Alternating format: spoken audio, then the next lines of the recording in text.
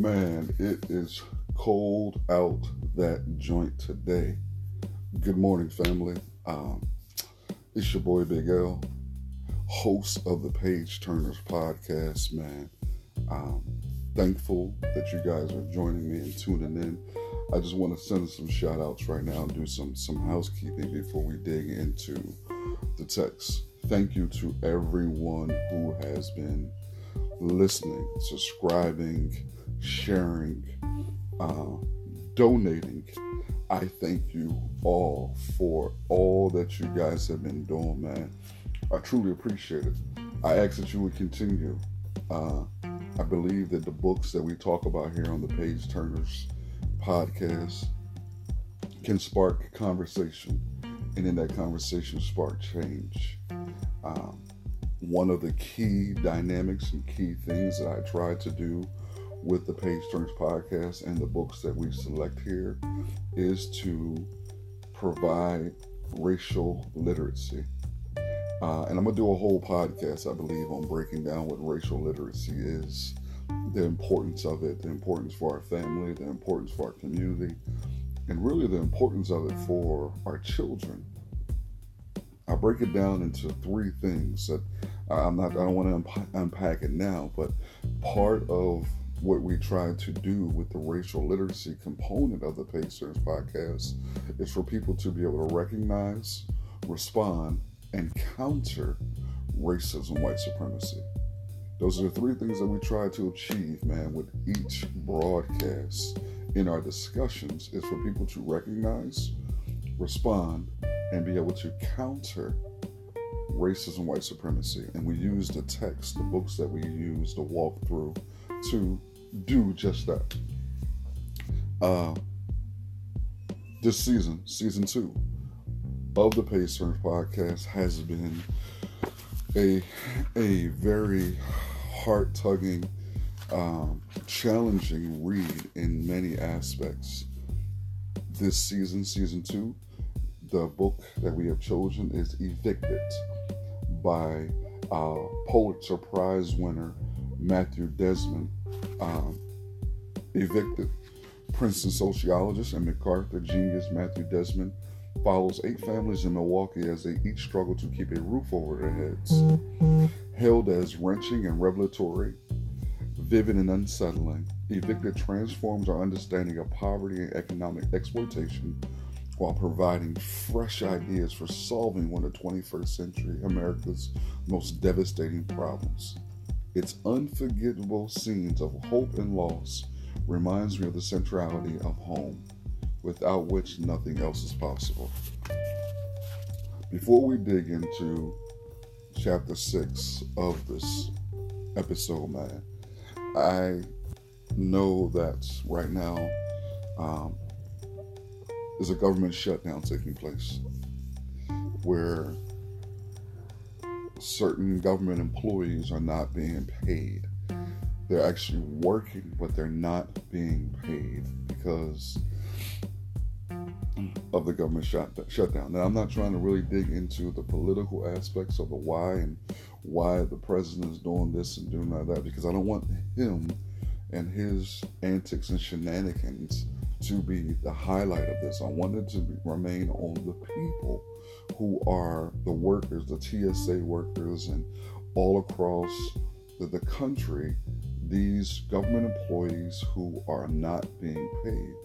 There's been a bunch of stories that come out here lately, man, talking about these workers not being paid and facing evictions, that landlords and mortgage companies are either giving eviction notices or foreclosing on homes because these government employees are not able to pay their mortgage or rent. When I went to go pay or to look at a new cable subscribing service, because the cable subscriber, the service that I have now, in 3 months, it's up and I'm a free agent. I can go somewhere else. Same thing with my cell phone. In 3 months, I'm up. I can go to another cell phone subscriber. But on each one of their websites, man, it was talking about how if you are a government employee who is affected by the shutdown call and talk about late payment arrangements.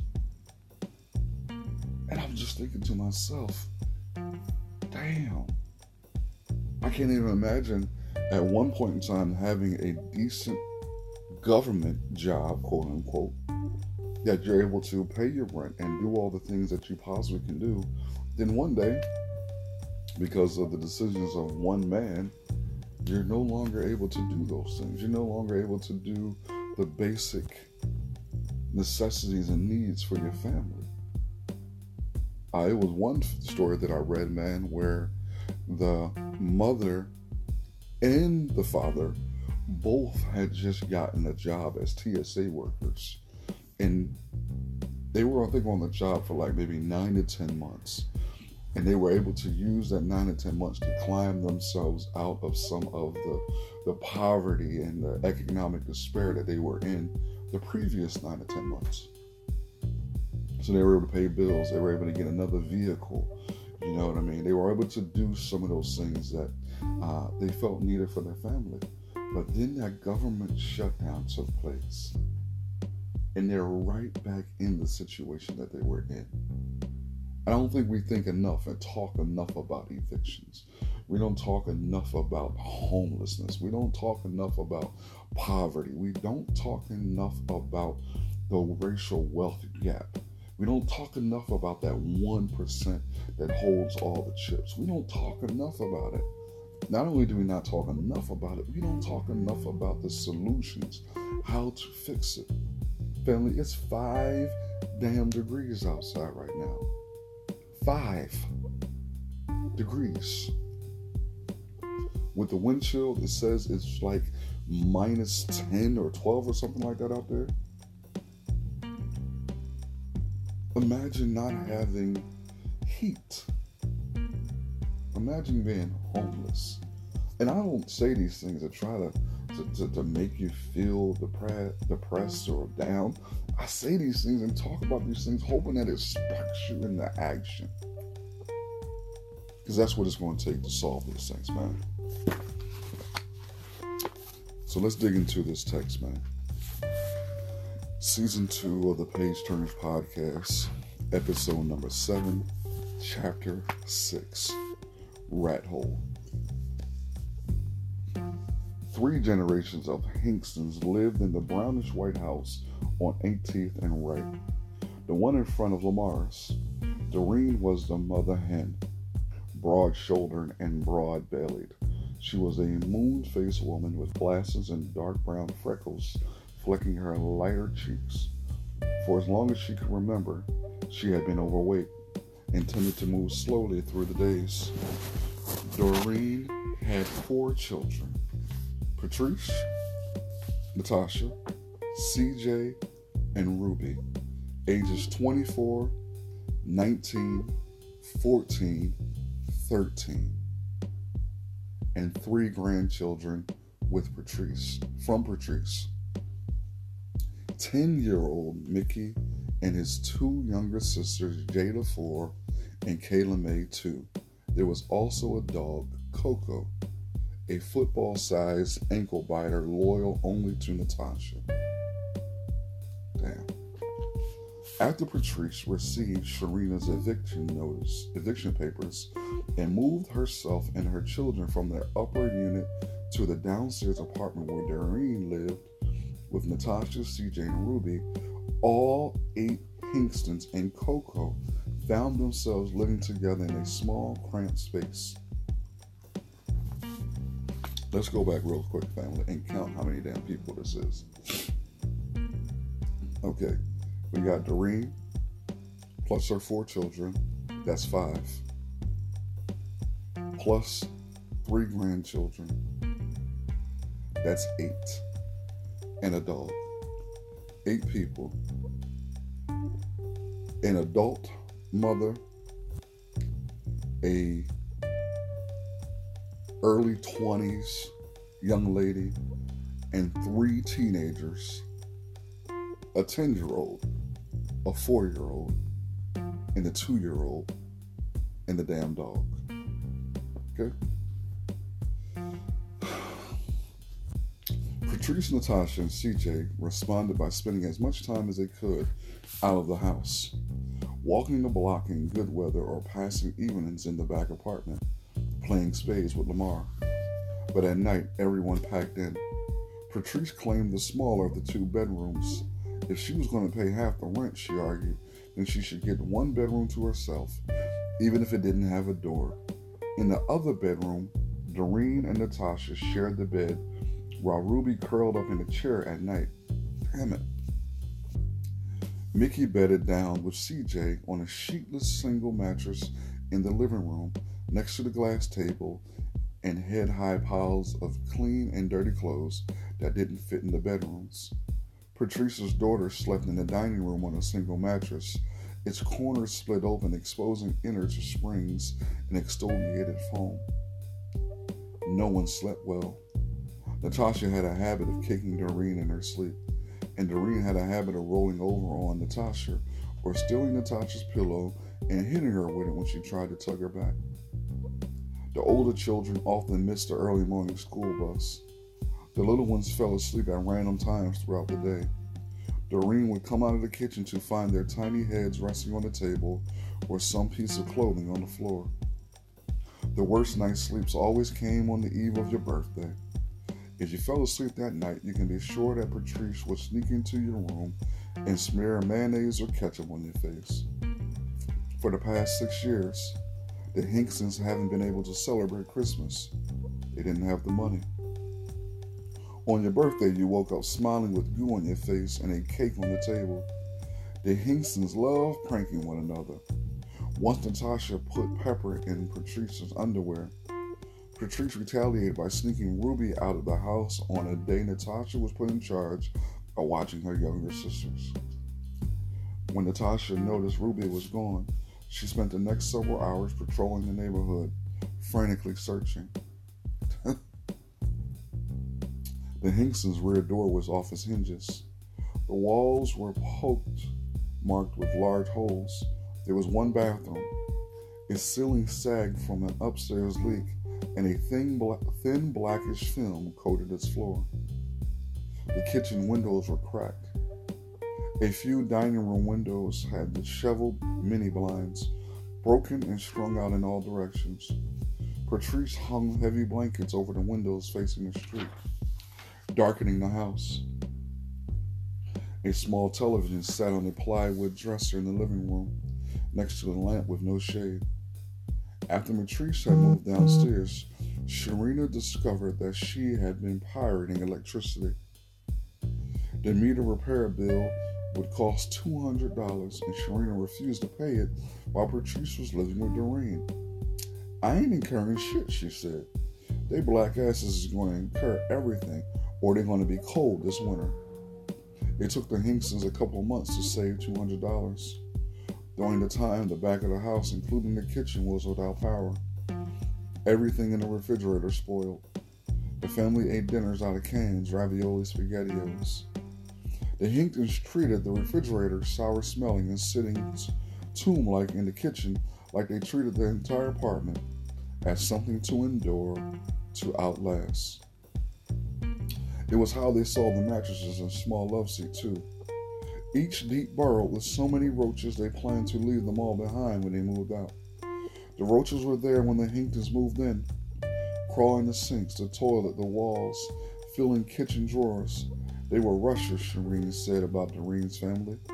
They moved in on top of the roaches.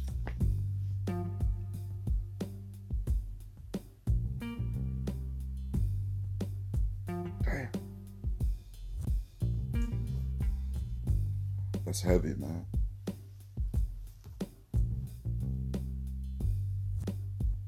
That's real heavy.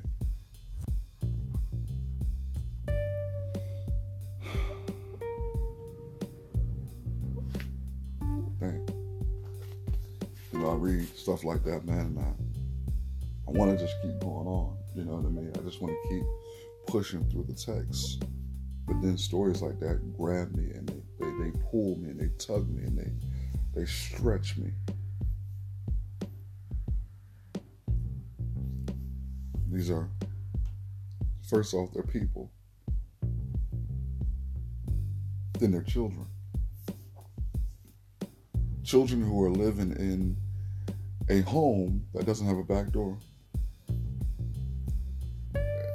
The back part of the house doesn't have electricity where the kitchen is. The refrigerator is broken. Everything is spoiled.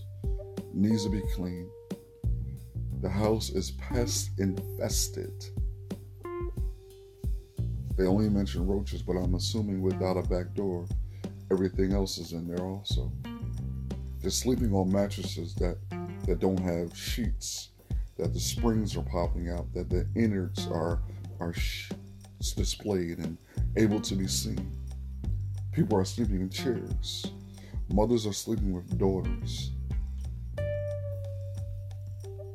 There are piles of dirty clothes and things everywhere. They're eating processed foods out of cans that are not being heated up.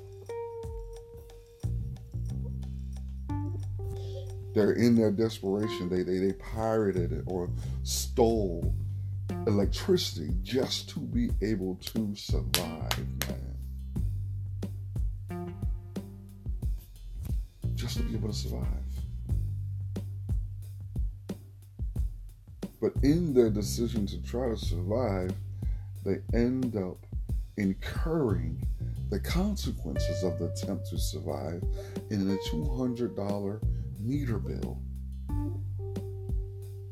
It takes them over a month to save $200 in order to pay this bill just so they wouldn't be cold in the wintertime. Which, based off of their current situation, they're going to be cold anyway. This is a mother, a 24-year-old, 3 teens, and a bunch of little kids.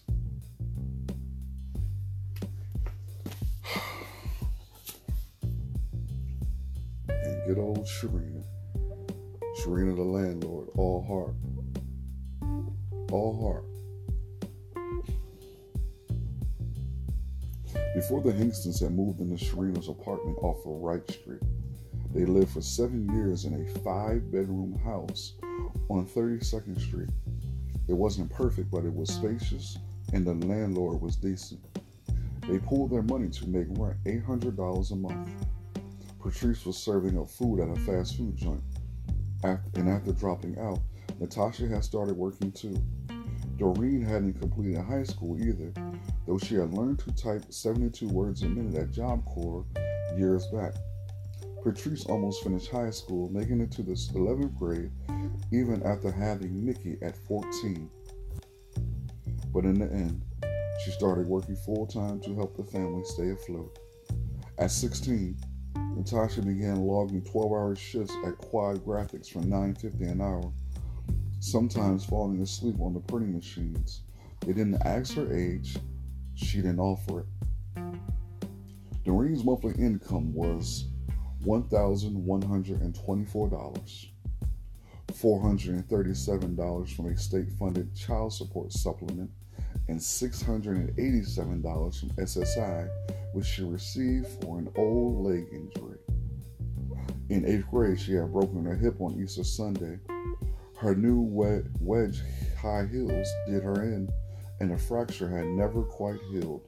Maybe it would have if her father had rushed her to the hospital instead of keeping her home for several days. The old man hated doctors. When his knees began to give out, he just sawed off a kitchen table leg and used it for a cane. On 32nd Street, the Hinkstons became a neighborhood feature. The children ran in and out of neighbors' homes, and from her front steps, Doreen got to know the other families on her block. She would rock and laugh with the grandmothers and yell at the neighborhood boys when they terrorized stray cats. When summer arrived, the children would buy bottle rockets from a neighbor and shoot them off in the street. Every so often, Doreen would host a party and invite everyone. Even in that, man, you see the dysfunction, you see the issues, you see the problems. But in that home that they had, which wasn't the best according to the author and according to Doreen. But it was home. It was spacious. It was safe. And they were able to make it through, man.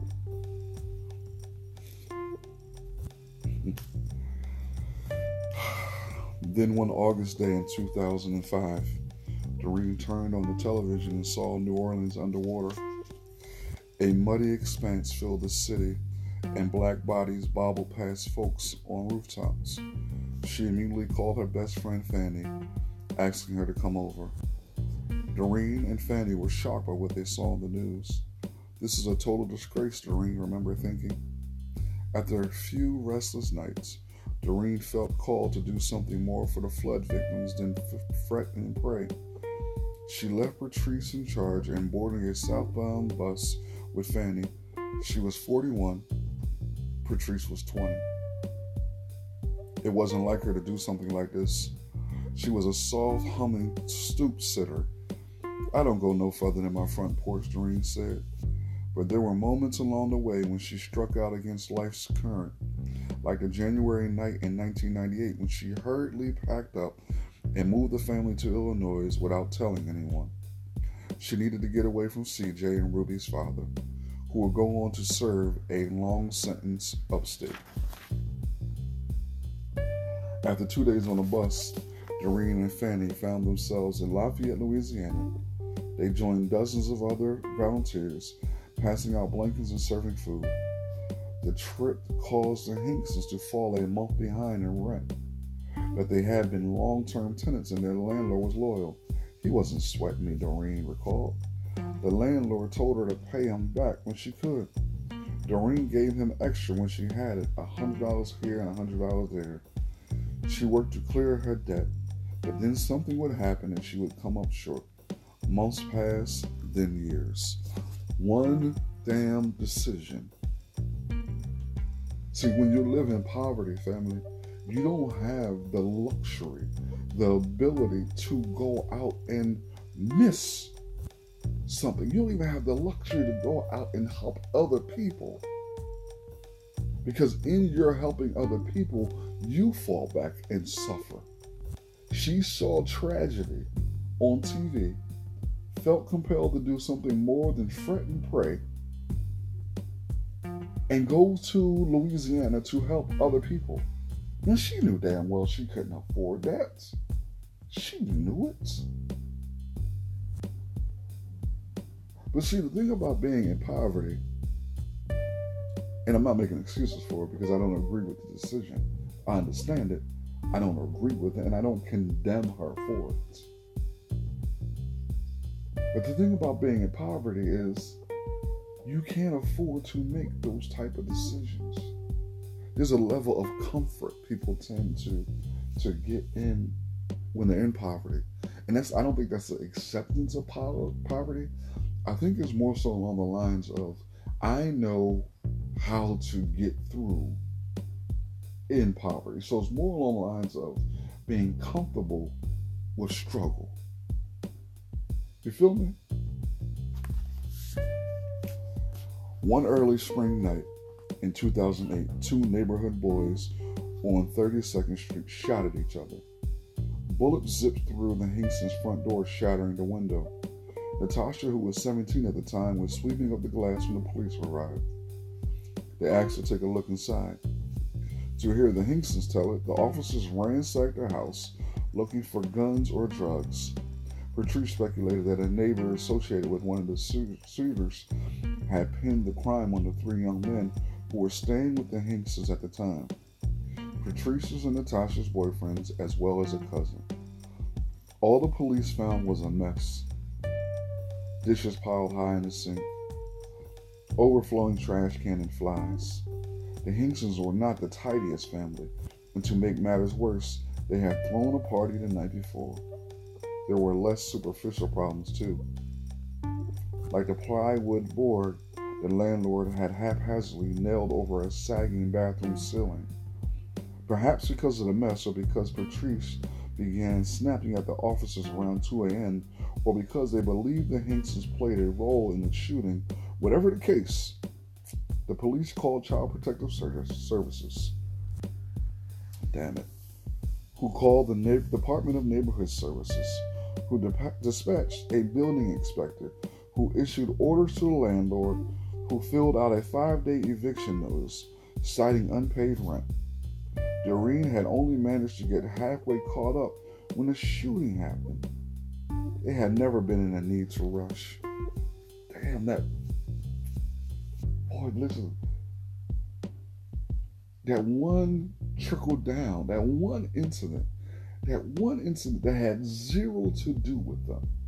Because of the neighborhood they were in, the shooting occurs, they are innocently involved, and everything trickles down and falls the hell apart. Back to the text. After the court commissioner stamped their eviction judgment, the Hinksons needed to find another place to stay quickly.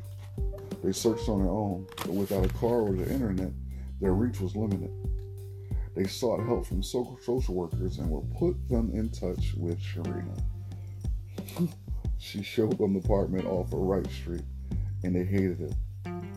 I wouldn't advertise it to a blind person, Patrice said.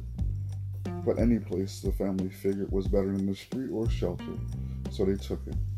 Sharit handed Doreen the keys on the spot, along with a rent receipt, dashed off on a scratched piece of paper.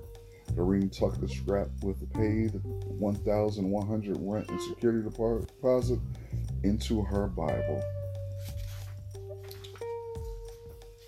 Damn it, man.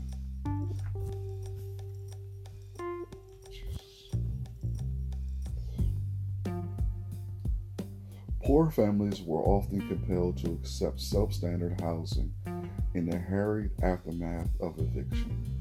Milwaukee's renters, whose previous move was involuntary, were almost 25% more likely to experience long-term housing problems than other low-income renters.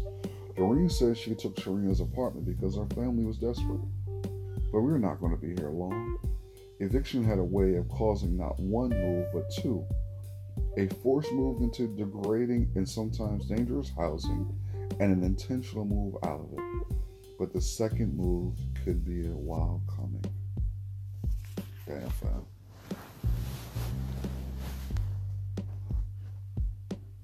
Listen, man.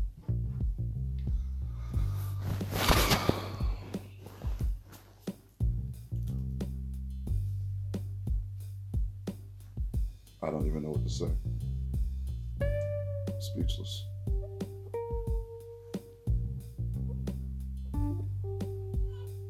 Literally speechless, man.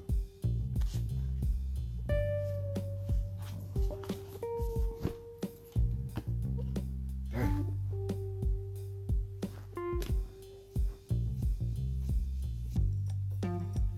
I often hear when people start talking about poverty. You know, when they start talking about people being in bad decisions and bad positions, rather financially, they often say, you know, they just went out and worked, went out and got a good job. If they saved their money, they would be in a better position. If they didn't, you know, do this with their money or buy this with their money, they would be in a better position. When you listen to some of the stories from this book, Evicted, and some of the stories from other people online, tell me, what could they have saved on? What could they have not bought? What could they have done to keep themselves out of that position? Not only that, but more importantly, what can they do, the individuals? What can Doreen do to keep her family, or to get her family out of that situation that she's in? Realistically, logically, what can she do to get her family out of that situation? Those are the discussions that we need to have. Instead of blaming everybody, I think taking into consideration everyone's actions provides a different context to these discussions.